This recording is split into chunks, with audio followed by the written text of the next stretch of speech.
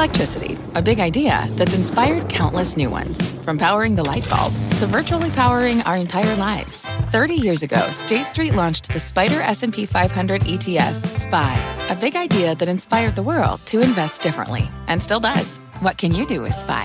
Before investing, consider the fund's investment objectives, risks, charges, and expenses. Visit ssga.com for a prospectus containing this and other information. Read it carefully before investing. SPY is subject to risks similar to those of stocks. All ETFs are subject to risk, including possible loss of principal. Alps Distributors, Inc. Distributor. Market insight and analysis. You're listening to the opening bell of CNBC's Squawk on the Street.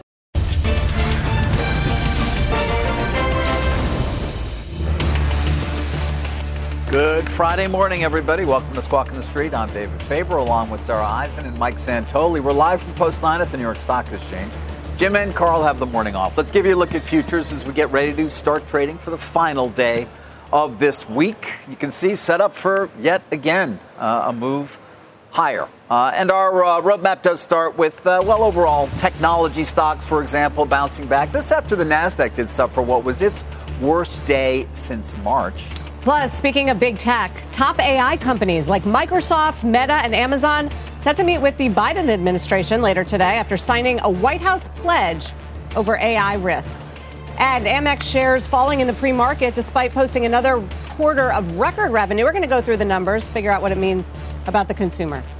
But let's start with the markets, of course, after what was a sell-off yesterday, at least in technology, although, again, you did have other indexes a bit higher. Nice to be able to turn to Mike Santoli at this time of the morning and just sort of give us a sense as to what you're watching, what you're thinking about as this weekend's. You know, and I wonder, given we're only a little bit through earnings season, but we're getting there, I guess. Absolutely. Are multiples higher because earnings really have not been? Yeah, multiples definitely have run higher. I mean, the whole real market recovery this year has mostly been about rebuilding the valuations because earnings, even though they've stabilized in terms of forecast and in terms of results, they haven't started to grow again. But I think that, yesterday was interesting as an excuse for people to skim a bit off the biggest NASDAQ stocks with the Netflix and Tesla, kind of mixed results. And so therefore, I do think that along with the fact that pretty much everybody has been on this theme of saying, what more can the very largest NASDAQ stocks do for us in the short term? Therefore, market needs to broaden out. The market has been broadening out. We have seen better performance by the average stock and some laggard groups like pharma, like the financials. Also, there is this looming rebalancing of the NASDAQ 100 index. It's happening at the end of the day today. I think most of the mechanical impact of that, almost all of it really registered on day one, a week ago Monday. And then the NASDAQ 100 relative to the equal weight, you see there, it's been about 2 percentage points outperformance by the equal weight since that day. So that to me showed you that we know that the weights of the very largest stocks have to come down. By the way, the QQQ ETF, which follows this, is maybe a couple of others that index to the NASDAQ 100. It's like $300 billion. The stocks that are having their market caps reduced are $10 trillion collectively in market cap. So, dollar for dollar doesn't matter. But if it creates an excuse for people to say, these stocks are outgrowing the market, essentially, then it could continue in that fashion. You summed it up. The JP Morgan trading note this morning said, as it relates to yesterday's 2% sell-off, was it the NASDAQ rebalance? Was it the 44% run-up year to date in the triple Qs? Was it disappointing earnings? Was it rising yields? Yes, all of the above, right? So we had a bad day. And the question is, do you read into it that a broader correction is coming after what has been a really big win streak led by tech? There's obviously a pullback waiting for us somewhere. I think we have been building toward a level of calm and complacency and technical extended. Well, there's been a lot more enthusiasm Absolutely. in this earnings season. And I do wonder at what point we're going to start to question whether it's been justified. That's right. Based on the question I asked you at the beginning, which is, multiples clearly seem to be moving somewhat higher. And, of course, as we talked so many times, whether it's NVIDIA, Microsoft, or Meta. But once you get beyond a handful of names, is it going to actually show up in the numbers, this enthusiasm around, for example, generative AI, which is going to play out over a long period of time? The counter to that is if you're complaining about the concentration of the market and you're complaining about valuation, you're complaining about the same thing. Because the concentration of the very largest stocks, which are very expensive, is kind of driving up the multiple. The other piece of it is, and this is something that, for example, Savita Subramanian over at B of A has been pointing out for a couple of months, is the market's acting the way it does when earnings trough, which means broadens you out. rally, it broadens out, and you get a valuation rebuild. People keep saying, oh, the whole rally this year is multiple expansion. Exactly. The first move in a bull market is always valuation expansion. And she expects it to continue. This note just out from today. Yes, exactly. So she does expect it to continue. I think that's the bull case. Now, that means that if we keep broadening and sharing the wealth, then it'll support the index, but it probably doesn't keep it going up at this kind of a pace. And to your point about sentiment getting better, we have to keep that on the screens in terms of whether people are getting overexcited. I did see a good matrix out of Credit Suisse today of what still seems supportive, what still seems like it might be a headwind, and things like speculation in options, individual stock options, and things like that are getting overheated. Individual investor mood is brightening, and by the surveys, although I would argue flows into equity funds have not yet gotten to that red alert type of level of excitement. I think there's the retail frenzy, which is back a little bit, which we should talk about. The meme stocks doing well, the serious move that we saw yesterday. But just in general, on earnings for a second. It may have been more a short squeeze and technically related to this rebalancing, the serious move. That was crazy. That 42% move in serious. It just reminded you a little bit of meme days. It did. As it relates to earnings, one theme, though, and potential headwind that people have been looking out for is this idea that, yes, we're in a disinflationary environment now, so that could potentially hurt margins and performance of some companies. We've seen that a little bit overseas with Volvo and Electrolux. I think there are questions about Ford, for instance, reducing pricing on the F-150.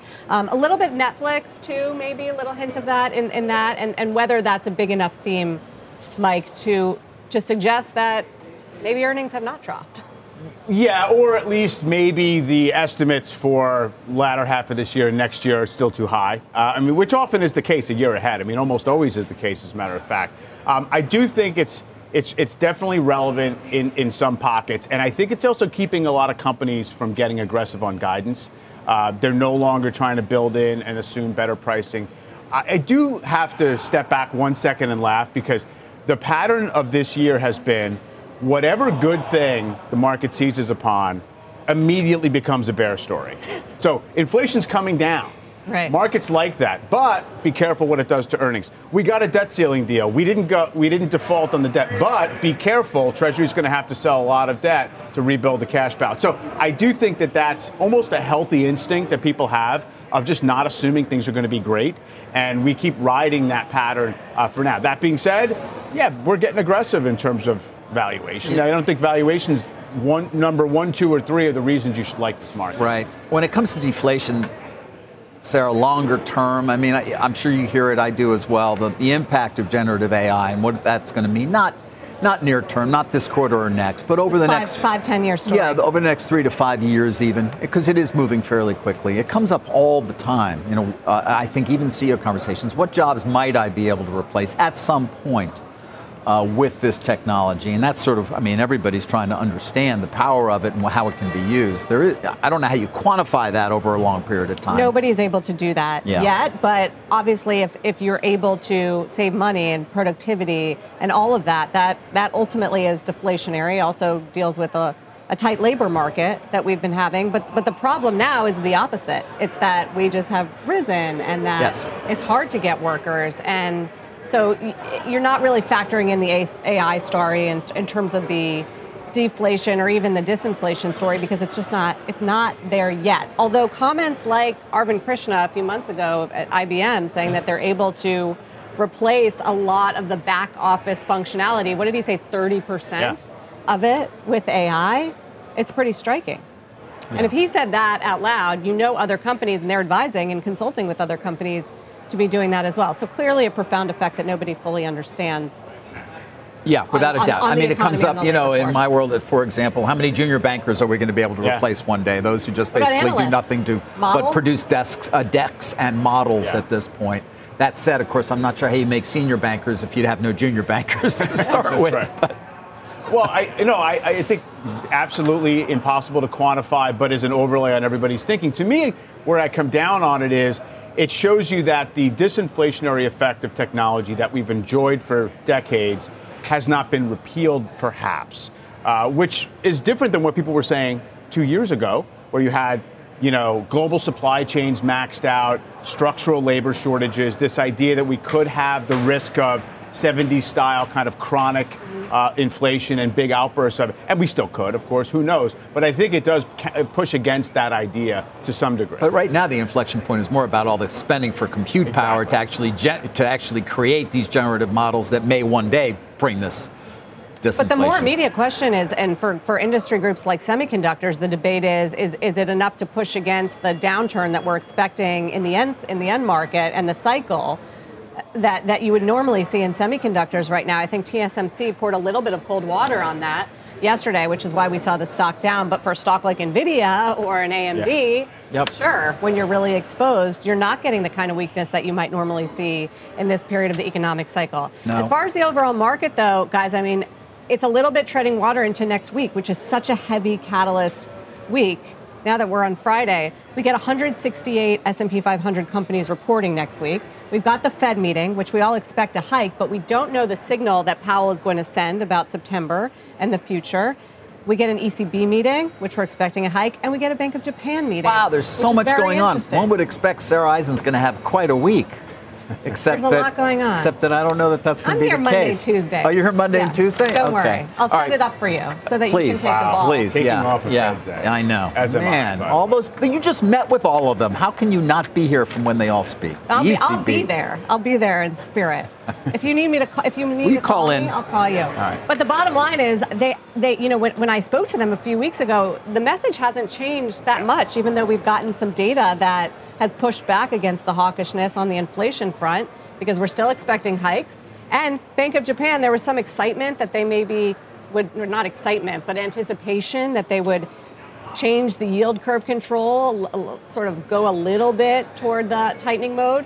And reports overnight threw cold water on that idea. And now the dollar yen has taken off again, and they're keeping their dovish stance, even though we got a Japanese inflation report overnight, 15 months in a row. It's above their target. They are really starting to see inflation. It's a good thing for their economy. It is. Very different from China, of course, which we've spent a lot of time on, where they're starting to see signs of the opposite. And more moves in China overnight. I don't know if you guys have been following this, to try to stimulate their incentive. They're loosening rules to incentivize auto buying and electronic buying. That was the headline overnight. But what we've gotten so far is piecemeal. And investors are anticipating, and not impressed, frankly, something bigger. There's a Politburo meeting, I guess, in end of July.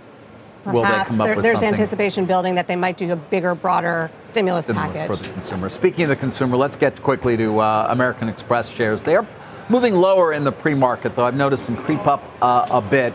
This despite reporting record quarterly results. Credit card spending, all-time high. Earnings were ahead of consensus of analysts, although revenues were a bit below. The company says it continued to build reserves for potential credit card defaults, although on the Q&A and the call, in terms of seeing signs of stabilization, gives us confidence, is looking at what's actually happened in our business over the course of the year in the first quarter.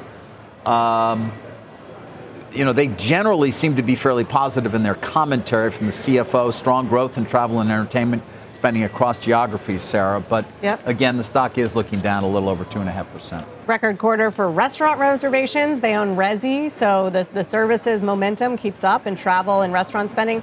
They called out millennial and Gen Z customers as the fastest growing portion of the card member base, with billings up 21% in the quarter. So all very positive commentary, Mike, but the bottom line beat was driven by tax, wasn't it? Exactly. I think that's part of the issue is, Piper saying if you adjust for a lower tax rate in the past quarter, it really wasn't as much of a beat, if any, on operating. The other piece of it is slowing volumes across their network. Of course, AmEx operates a network for its cardholders as well. And just a general softness on the revenue line, which people are going to price a little bit. Even though the macro inputs, as you say, all look pretty good, has outperformed all the other, credit card and consumer lending companies. So it's got a little bit of a cushion there that it's almost the commentary here matters more. And so far, everything I'm reading is bullish. Yes. And they're talking about delinquencies holding flat during the quarter, which is important. People are on the lookout for that. Yeah. Although guidance was basically still more or less steady as she goes. They reiterated. Yeah. All right, we got a lot more coming for you on this Friday in late July. President Biden is set to meet with major AI companies. We're talking about Microsoft, Google, and Amazon, for example. They're going to be talking about managing the risks surrounding generative AI.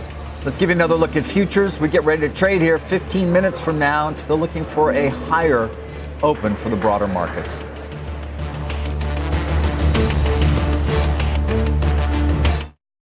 For more than a decade, Comcast has been committed to bridging the digital divide and connecting millions to affordable high-speed internet.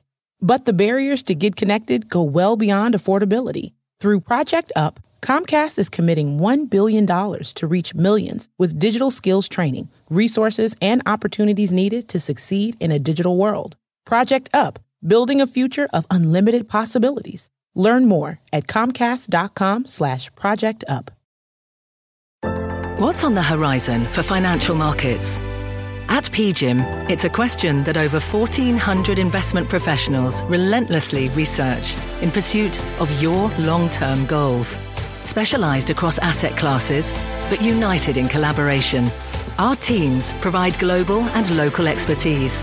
Our investments shape tomorrow, today. Pursue your tomorrow with PGIM, a leading global asset manager.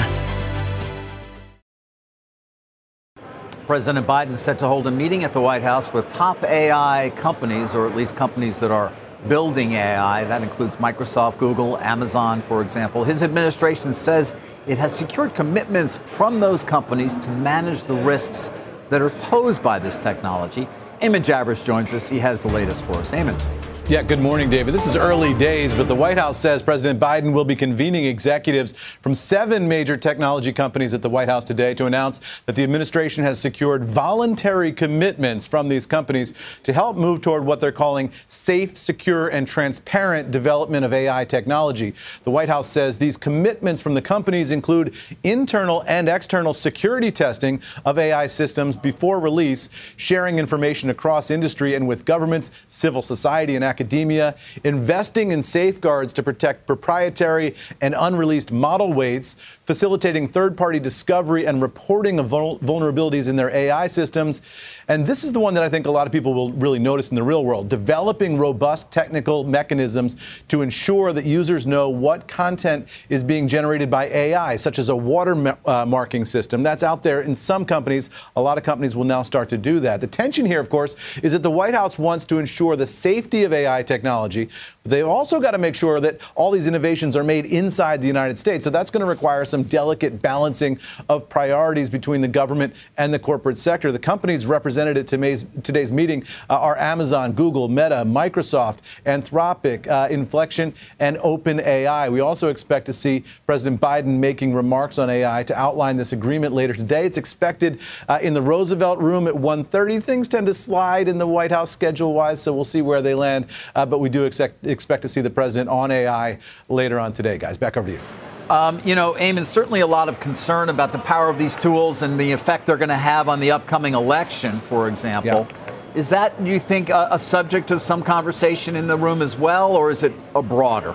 I think it will be a subject of conversation, and that watermarking idea is one of the ideas that they're kicking around to try to get at that. So how can users tell that things have been generated by AI versus what's real? You know, if there's a watermark on it, you can instantly click on it and see whether the image you're looking at is real or not. So that might help in that regard. But this is difficult stuff, right, for the White House to deal with because, of course, the president is running for re-election, and they're going to be sensitive to any criticism, and his opponents will be watching for anything that the White House does that could be seen as in any way putting their thumb on the scale politically to benefit Biden and the Democrats. So this is going to be a tough one for them to thread, and it's going to be highly, highly scrutinized. You can bet that Republicans are going to be on the lookout for anything that they see coming out of this White House that feels to them like this is the White House trying to suppress any kind of conservative speech, any kind of Republican endorsements, anything like that. So it's just a very sensitive area, as you can imagine. But I think that the fact that it's a pledge shows you that the real action has to come from Congress, right, Eamon? And what is the likelihood of anything happening there? Are there bills? Are there leaders on this issue? Yeah, look, there's a lot of conversation. There are a lot of ideas. A lot of people want to do a lot of things. The question is whether this Congress, as divided as it is going to be able to produce anything useful before an election year. I would be skeptical of that. I've been kicking around this town a long time. Major, signature pieces of legislation like that don't feel like they're coming out of this Congress, but we'll see. I mean, you're right. This is voluntary, right? So there's no force of law behind this. This is a very early effort at regulation here, but there's no agency backup. There's no legal backup here. This is just the companies promising the White House that this is what they're going to do. Well, Eamon, we'll be watching and listening for your further reporting on sort of the outcome of the meeting today. Thank you, Eamon Javerson in D.C. Worth noting as well, a journal story today about Sergey Brin, of course, one of the founders of Google, who's said to be back in the office 3 to 4 days a week working on Gemini, which is their long-awaited AI model. We've talked a lot about how Alphabet perhaps had the lead for so long with DeepMind and then seemingly lost it very quickly to Microsoft and OpenAI when it comes to this generative phase of AI. Although it does seem as if the market is less urgently concerned that there's going to be a quick erosion of the search franchise just based on how the stock has acted. I don't think it's gotten the benefit like Microsoft has of these initiatives, but you're right. It still remains to be seen if they can. Well, remember in May when Jim Breyer told us they're at war, and Satya's a warrior, and they all need to be acting like that. When I saw that Brin headline, it reminded me of that. Yeah, on war footing. Certainly when it comes to consumer data, Google has an awful lot of it between Gmail, Maps, Search, YouTube, and go on from there. Coming up, we're going to talk about the FTC withdrawing its in-house trial. That's its ALJ process. That was aimed at trying to stop the Microsoft Activision deal. We'll give you the details of that. One more look at futures. We have an opening bell about 7 minutes from now. Don't go anywhere.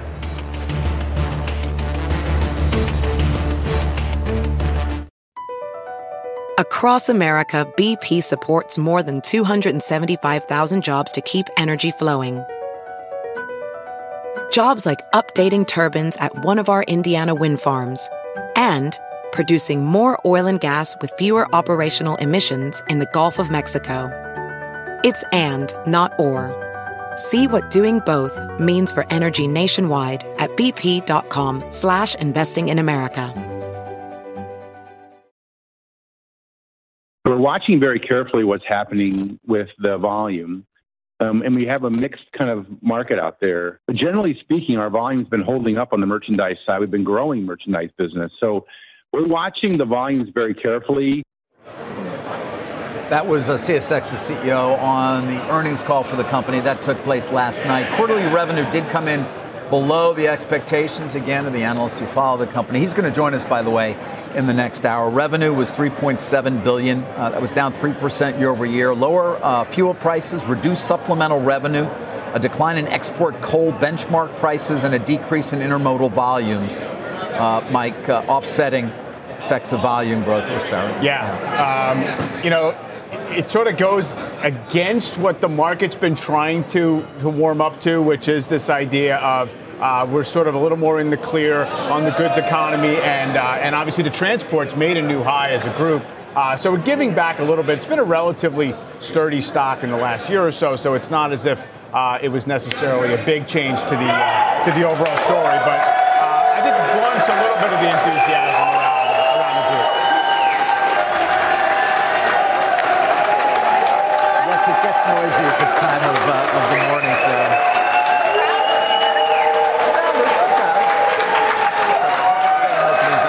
Let's 2, 1 right now. There you go. You can take a look at the real-time exchange. Should have more green on that board given what we saw from futures here at the big board. VCAT, that's an enterprise digital commerce platform celebrating its second listing anniversary with the NASDAQ. Toymaker Mattel celebrating theatrical release of Barbie. The CEO of Mattel, by the way, will join Sarah and Mike. That's at 11 a.m. And you saw the movie recently. I saw it this week. Did you enjoy it? It was a blast. I laughed out loud many times. It is a funny movie. And if you're like me and Barbie has played a very special role in your life for a very large portion of your life, possibly until it was inappropriate to still play with Barbie, then you have to go see it. When you go home to your childhood home, are there still Barbies in your room? There's still Barbies, and their Barbie dream house is there. And there are. So they have not been cleared out. I have 2 boys that have no interest in it. Right. And we're saving it for hopefully one of the Eisens have a girl. Have a girl. It's not going to be me. Okay. Or someone that's interested in Barbie. Got it. Yeah. Yeah. All right. But no. So far, no takers. Look, I think what's interesting is that even though there's a strike, which a lot of the analysts thought was going to be very negative for the box office, between Barbie and I saw Oppenheimer this week. Yep. Yeah. There's a thing going on where people are going to see both this weekend. Right. The millennials, that's the trend. Yeah. It'll be an interesting little jolt to the box office, but I think there's a little bit of a sad undertone to it, which is the novelty effect of having 2 large studio movies on the same weekend, which used to be just a weekend in the summer. But it is amazing how the phenomenon, I've been trying to figure out which direction it's going to run in terms of who gets benefit. I think Oppenheimer is going to benefit initially more from people who otherwise wouldn't have seen it but want to do both. Like the Barbie audience is saying, let's do it as a stunt. But we'll see. But Barbie's hardcore loyal. To Sarah's point, the larger question, of course, continues to be the strike. Not just the writers who've been on strike for some time, but joined by the actors. It's been a week now since that strike began, and what the impact is going to be over time. Short term, not that much. Longer term, very significant. And perhaps on box office, with this bit of a reemergence of movies, it could be nipped in the bud if you don't have anything by, let's call it, next spring or next summer that's available for viewing. Not to mention, of course, the streaming services, which will also rely on an enormous amount of content that may not be made, although Netflix not getting hit as hard as some of the others. I was going to say, it seems like a short-term positive for investors who have been looking for some discipline when it comes to these production budgets. Yes. We talked to Ben Silverman yesterday, and he was saying, look, it's a good excuse for a lot of these content companies to pull back on spending in the near term. And then longer term, yes, they'll be hit by lack of a pipeline. Now, a lot of the conversation, of course, does come back to AI, interestingly enough, and what we've been talking about this morning, and obviously for these last few months, generative AI, how that may threaten certain parts of the ecosystem in Hollywood. And what they want to do with it. Not to mention, of course, the change in the model that has resulted in far fewer residual payments because things don't go into reruns anymore. Right. It's not Friends and Seinfeld world anymore. No, when you make a hit show, you can live off it for a very long time. Right. No, the stream of ongoing revenue isn't quite there. You know, it's almost like the oil industry overinvests in producing the commodity. Then, because there's free money, people have a perception of insatiable demand, and then you get a little bit of a market correction. And do the industries, like oil companies, say, we're going to be rewarded for capital discipline down the road and underproduction rather than producing the same amount? And will consumers say, we're okay with less in terms of new, fresh content? It's a test. I don't know which way it's going to roll. Speaking of a test, the market's opening strong here. And it's notable after we saw the swoon yesterday. We're up 1% now for the week on the S&P 500 on this Friday, and the Nasdaq's higher for the week as well, even though we saw yesterday, which was the worst day, a more than 2% slide since back in March. It's being driven by technology today and consumer discretionary and energy. There was some thought yesterday where the defensives were leading. Is that sort of a reemergence of the recession trade or the defensive trade? It's not really a ton of follow-through on that today. Tesla shares are up a bit after a significant decline yesterday on earnings. However, Netflix, no rebound yet. The stock's not down sharply at all, but nonetheless, not a bounce after what I don't know where we ended the day, Mike, on that name, but down 8-9%, something like that. Absolutely. You know, it's not surprising to me that Tesla's the one that there's going to be that conditioned dip buying response. The farther you get away from the actual report of numbers of what the business is doing, the better the stock seems to do because it trades on everything else. So it is interesting. I mean, I think, Sarah, the JP Morgan note you mentioned predicted that there would be a dip buy instinct in the big NASDAQ stocks after yesterday. Do want to mention, you know, we're kind of at this point where everyone seems to think the market is probably done enough in the short term. But people still feel and the market still behaves as if they're underexposed to the market. So if I look across the sort of control panel of should I start to worry yet? Should I start to put on the fasten seatbelt sign? The leadership of the market, as you say, Sarah, is pretty comforting in the sense of cyclical leadership. You've had, obviously, this ability of the market to kind of get overbought and stay that way. That's a good thing. Credit very firm, sort of working along with the bull case. Yields have calmed down, and the market seems to think it has a handle on this pace of whatever the Fed might do from here. So it doesn't mean everything's great. It means that we're in a comfortable spot for the moment. We get another big inflation read next week on Friday with the PCE report, and then we'll get in early August the next CPI report. Overall, and even though there are risks, as I mentioned, with margins, for instance, and disinflation, overall the market has embraced the lower inflation numbers and the fact that the Fed is near the end of the road on hiking rates. And that's been the primary bull thesis, right? As growth holds up and unemployment does not spike. You know, as far as other movers and what they say about the overall environment, you mentioned CSX and the transports. I was watching Knight-Swift. This is the big trucking company. Yeah. Obviously a difficult quarter because we know that the trucking industry has been in its own recession and the profit plummeted, revenue dropped 21%. It was weak. It got a downgrade today. But there were some glimmers of hope. And just in the executive comments from David Jackson, the CEO of Knight-Swift, he did say that what's been hurting the company lately has been this destocking of excess inventories following a sharp buildup in 2022, and that he did say we are in the late innings of an inventory destocking and expect to see a normalization of imports and seasonality in coming months. Mm-hmm. So that could be a good sign, perhaps why the stock is up 2.25%, even though they slashed guidance and had really rough numbers. Didn't he also say that their earlier guidance essentially relied on what their customers were telling them? Yes. And the customers did not have a good handle on exactly what the trends were going to be. Absolutely. Also mentioned the freight recession should be coming to an end. So, again, some signs of hope, much like we saw from the banks and the investment banking world, that they're seeing green shoots. And that there's some reason for optimism here. Potentially why the financials had such a good week. And it wasn't just the big banks, it was the regional banks too, which were up more than 9%. And we saw Comerica leading the S&P gainers before we started trading. We should take a look at Comerica. We had a couple of other regional banks this morning. But Sarah, to your point, they are doing quite well in the marketplace. Second quarter results, Comerica says, were strong. The earnings number per share was $2.01. There you see it, not up as much as it had been.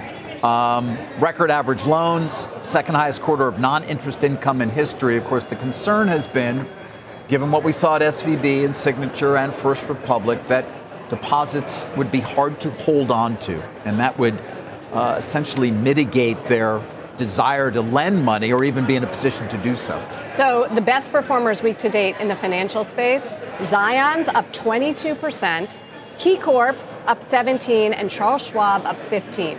Those were at the center of the worries about contagion during March because of the mismatch and, of course, you know, the assets and liabilities because of concerns over deposit outflows. When Schwab reported the stabilization in deposits and the good news this week and the stock went up 12%, Mike, we talked to Walt Bettinger. Yeah. That was a moment. That Absolutely. Was a relief moment, I think, for the sector and for the stock. Yeah, and in general, the regionals have returned to deposit growth. And I think the bigger picture is the stocks were so blasted and kind of kept in the penalty box for a period of time at very low valuations, even as the rest of the market started to get comfortable with the soft landing idea. And so they've kind of come together a little bit. The regional bank index as a whole traded down to about 80% of book value, and it's rebounded to somewhere close to book value. Now it's a discount to where it is typically traded, but that probably makes some sense. I think that fits for a lot of them. Like a Truist still looks, you know, on the cheaper side versus book value. So you have these wrinkles in between, but I think general comfort at the credit path along with deposits not flying out the door, stocks were too low. Yeah. Now, though, regional bank index is up 35% off the lows, and it has to start to show through in maybe more clarity on the longer-term earnings picture. Right. And we're not going to have some bad surprises. Which we wondered about many times in terms of long-term earnings power of these banks, given what seemed to be a shift in the business model to some extent. We mentioned Sirius XM Radio very briefly at the top of the show. Let's come back to it because about 2:30 yesterday, the stock had a move that was really unprecedented. You can see it there. 42% the stock was up, not on anything having to do with fundamentals. It was essentially a short squeeze. Mike, you've mentioned, of course, the rebalancing of the NASDAQ index, yes, which seemed to have contributed to this. Options activity as well. And then you had a lot of people who were short this stock in relation to what is the tracking stock of its majority owner, Liberty. That stock trades under LSXMA/K. I know it gets confusing. But the there's always been a differential, and there are those who are short Sirius and long the tracker with the idea that they're going to get closer to parity. Well, in fact, given that move yesterday and the short squeeze that resulted from perhaps this index addition as well, that's never been higher. It's a 61% discount to the net asset value if you buy that tracker for what they actually own and what it's tracking. Kind of shocking. We did get one downgrade today from Evercore, at least one I've seen, where they're just saying, listen, this has nothing to do with fundamentals. We got to downgrade the stock. This is an extreme example of the effect of this index rebalance, along with a general short squeeze that's been going on. Hedge funds have been on the run on the short leg of their portfolios just because the market's been rolling for a few months. But the fact that it's a low float, that it's in the NASDAQ 100, a very small weighting in the NASDAQ 100. And what's going to happen with this rebalance is they're going to take money out of the biggest holdings and distribute it across the rest. And that, therefore, it just was spring-loaded to kind of get way detached from the tracking. But we've seen other meme stocks move. You don't think it's related to that, this sort of Not retail really. frenzy? I don't think Not so. in this particular. You actually have seen the meme index move in the meme other stocks. than the fact that it had a large short position and was potentially prey, so to speak. But I don't think the move was not created as a result of the Reddit boards or anything like that. Yeah, Sirius is a little bit removed from the days of when it used to fly on, you know. That said, I mean, I always like to point out $27 billion market value. Yeah, it's a decent-sized company and a low stock price. A lot of the things that would make it a meme stock. I mean, I think I remember when it became a meme stock when Howard Stern originally went to satellite radio. Right. Am I right about that? So that's a long, long time ago at this point. But again, we had Jennifer Witz here, the CEO, not long ago. I mean, the fundamentals are fine, but nothing to justify that move. Did want to come back to a story I've been following closely here, of course, which is Microsoft, Activision versus the U.S. government in the form of the Federal Trade Commission. You know, earlier this week, we had FTC Chair Lina Khan join us. You may recall, of course, it's only a week and a half or so ago, 2 weeks, that the FTC lost an important case trying to stop this deal, get an injunction to stop it. The news overnight is that they've decided to not pursue this administrative law judge process that seemed to still be moving forward and essentially now seem to be listening to the courts. I did ask Lina Khan, Chair Khan, about their plan there, having been beaten in court, and what the plan was for the ALJ process. Take a listen to her answer. If we get an adverse decision from a district court, we look very closely at it to determine whether we think there were any errors of law or misapplication of law that we think warrant appeal. And so those are the types of assessments that we undertake as we make these decisions. There are a whole set of instances in which the FTC has not moved forward with an appeal, but in instances where it has, sometimes quite successfully, it's always because we believe that there was a misapplication of the law or further clarification of the law that needs to be done, and that's usually what drives those decisions. An interesting coincidence. I had Bobby Kotick almost directly after. He's the CEO of Activision. We did an interview as well. And I did ask him, take a listen to what I asked him and his answer regarding the FTC. She doesn't seem to be backing off in terms of wanting that administrative law judge proceeding. Does that surprise you? It does surprise me. I think at this point, they've seen what the courts have said. They know the facts. They know the law. It seems like probably prioritizing other things is the best opportunity for the FTC.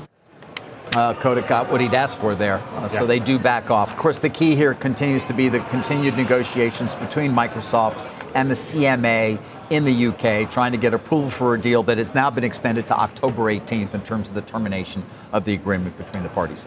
The other piece of it, just market-wise, which is funny because at some point, assuming the deal happens, Activision comes out of the S&P 500 just to stay on all the index stuff. Today, J.P. Morgan downgraded Blackstone shares. Now, they're saying fundraising is going to slow down. The stock has run a fair bit at $1 trillion in AUM. It's hard to keep growing quickly, et cetera. But also that the stock has run up a lot because of this constant speculation that Blackstone will enter the S&P 500.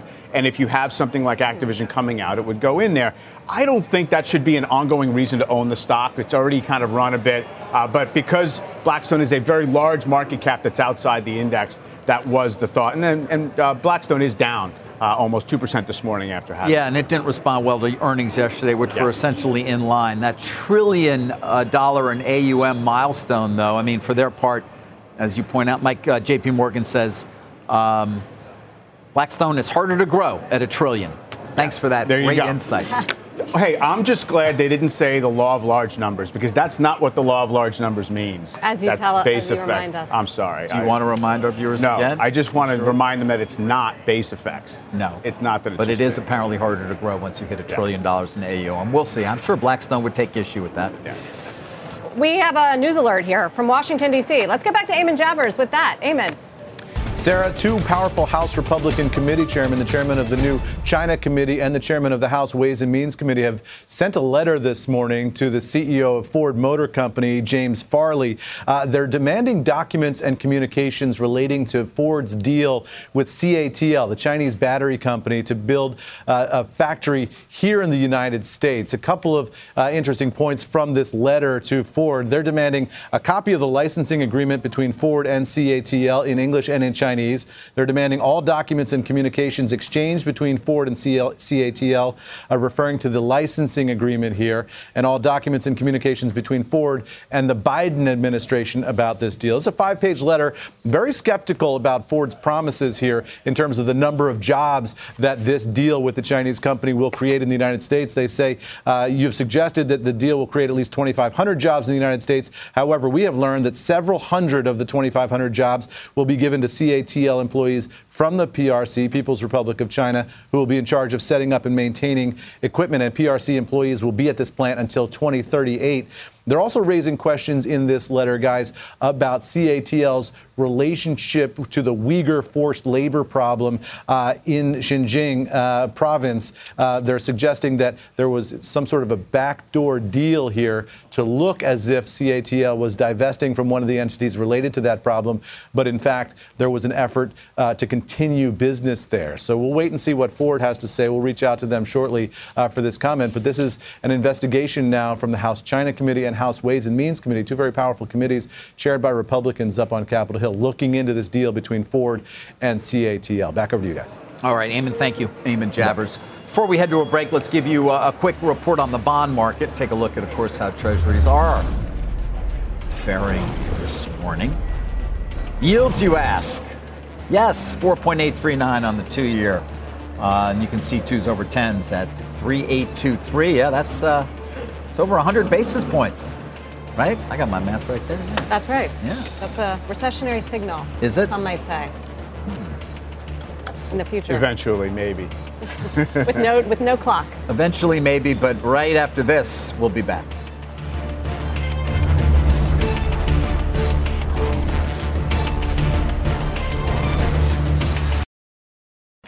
Some new signs indicate travelers are starting to show resistance to higher prices. Seema Modi here with more. We've sort of been waiting and monitoring this for a while. Seema, what do you see? Yeah, and it matters because the travel economy has been so strong, so hot for so long. But as Apollo's Torsten Slog points out this morning, vacation demand in the U.S. is starting to soften. We saw that play out in June, and all signs point to a similar story in July. One of the reasons is consumer preferences are shifting. More Americans wanting to go abroad this summer, specifically Europe, with data from CoStar showing outbound travel now well above 2019 levels. That is putting pressure on U.S. resorts, where prices have come down significantly in popular destinations like Maui, Miami, Florida Keys, the Jersey Shore. It's one of the reasons hotel real estate investment trusts with exposure to these luxury resort destinations like Diamond Rock Hospitality, Park Hotels, Braemar have all underperformed the S&P this year. John Bortz, the CEO of Pebblebrook, a hotel REIT, telling me that across his portfolio, average daily resort rates are down 30% from 2022 levels, but still up about 70% from 2019. So they're holding on to that cushion. Meantime, asset-light hotel brands like Marriott, Hilton, Hyatt have seen their stock prices climb by 20% or more this year. Stifel analyst Simon Yarmuk, he expects second quarter earnings to come in line. However, past the second quarter, he warns that a deteriorating macroeconomic backdrop will likely cause the group to underperform. Earnings really kick off in earnest next week. We have Hilton on Wednesday, Wyndham as as well, and Royal Caribbean on Thursday. But if there is one chart, guys, that the travel industry is watching very closely, it is Marriott, the largest hotel operator, versus Airbnb, the largest home rental operator. Last year, Marriott led by a mile, and this year you're seeing the exact opposite, with Airbnb, guys, up 74% versus Marriott up 30%. And the big question is, as we continue towards the second half of this year, if that will change at all. Because yes, if you look across vacation rental pricing in the U.S., prices are coming down at a faster pace than hotels. So that's a value indicator toward Airbnb. Yes, I mean, if you're looking for value, absolutely. When you look across inventory, you can find those type of properties a lot easier when it comes to Airbnb versus hotels. Seema, thank you. Yes. Seema Modi. All right, stocks still up for the session. S&P is up a little less than 0.2 of 1%. NASDAQ also strong. We're back right after this.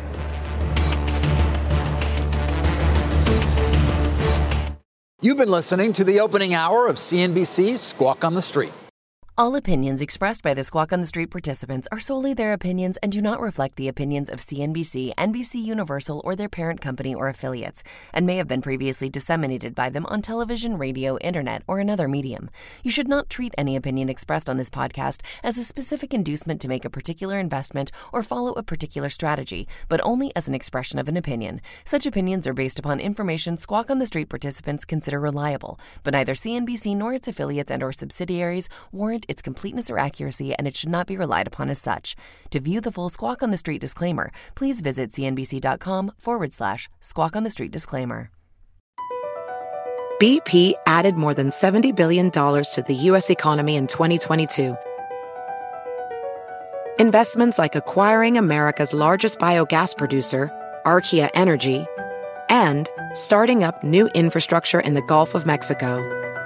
It's and, not or. See what doing both means for energy nationwide at bp.com/investing in America.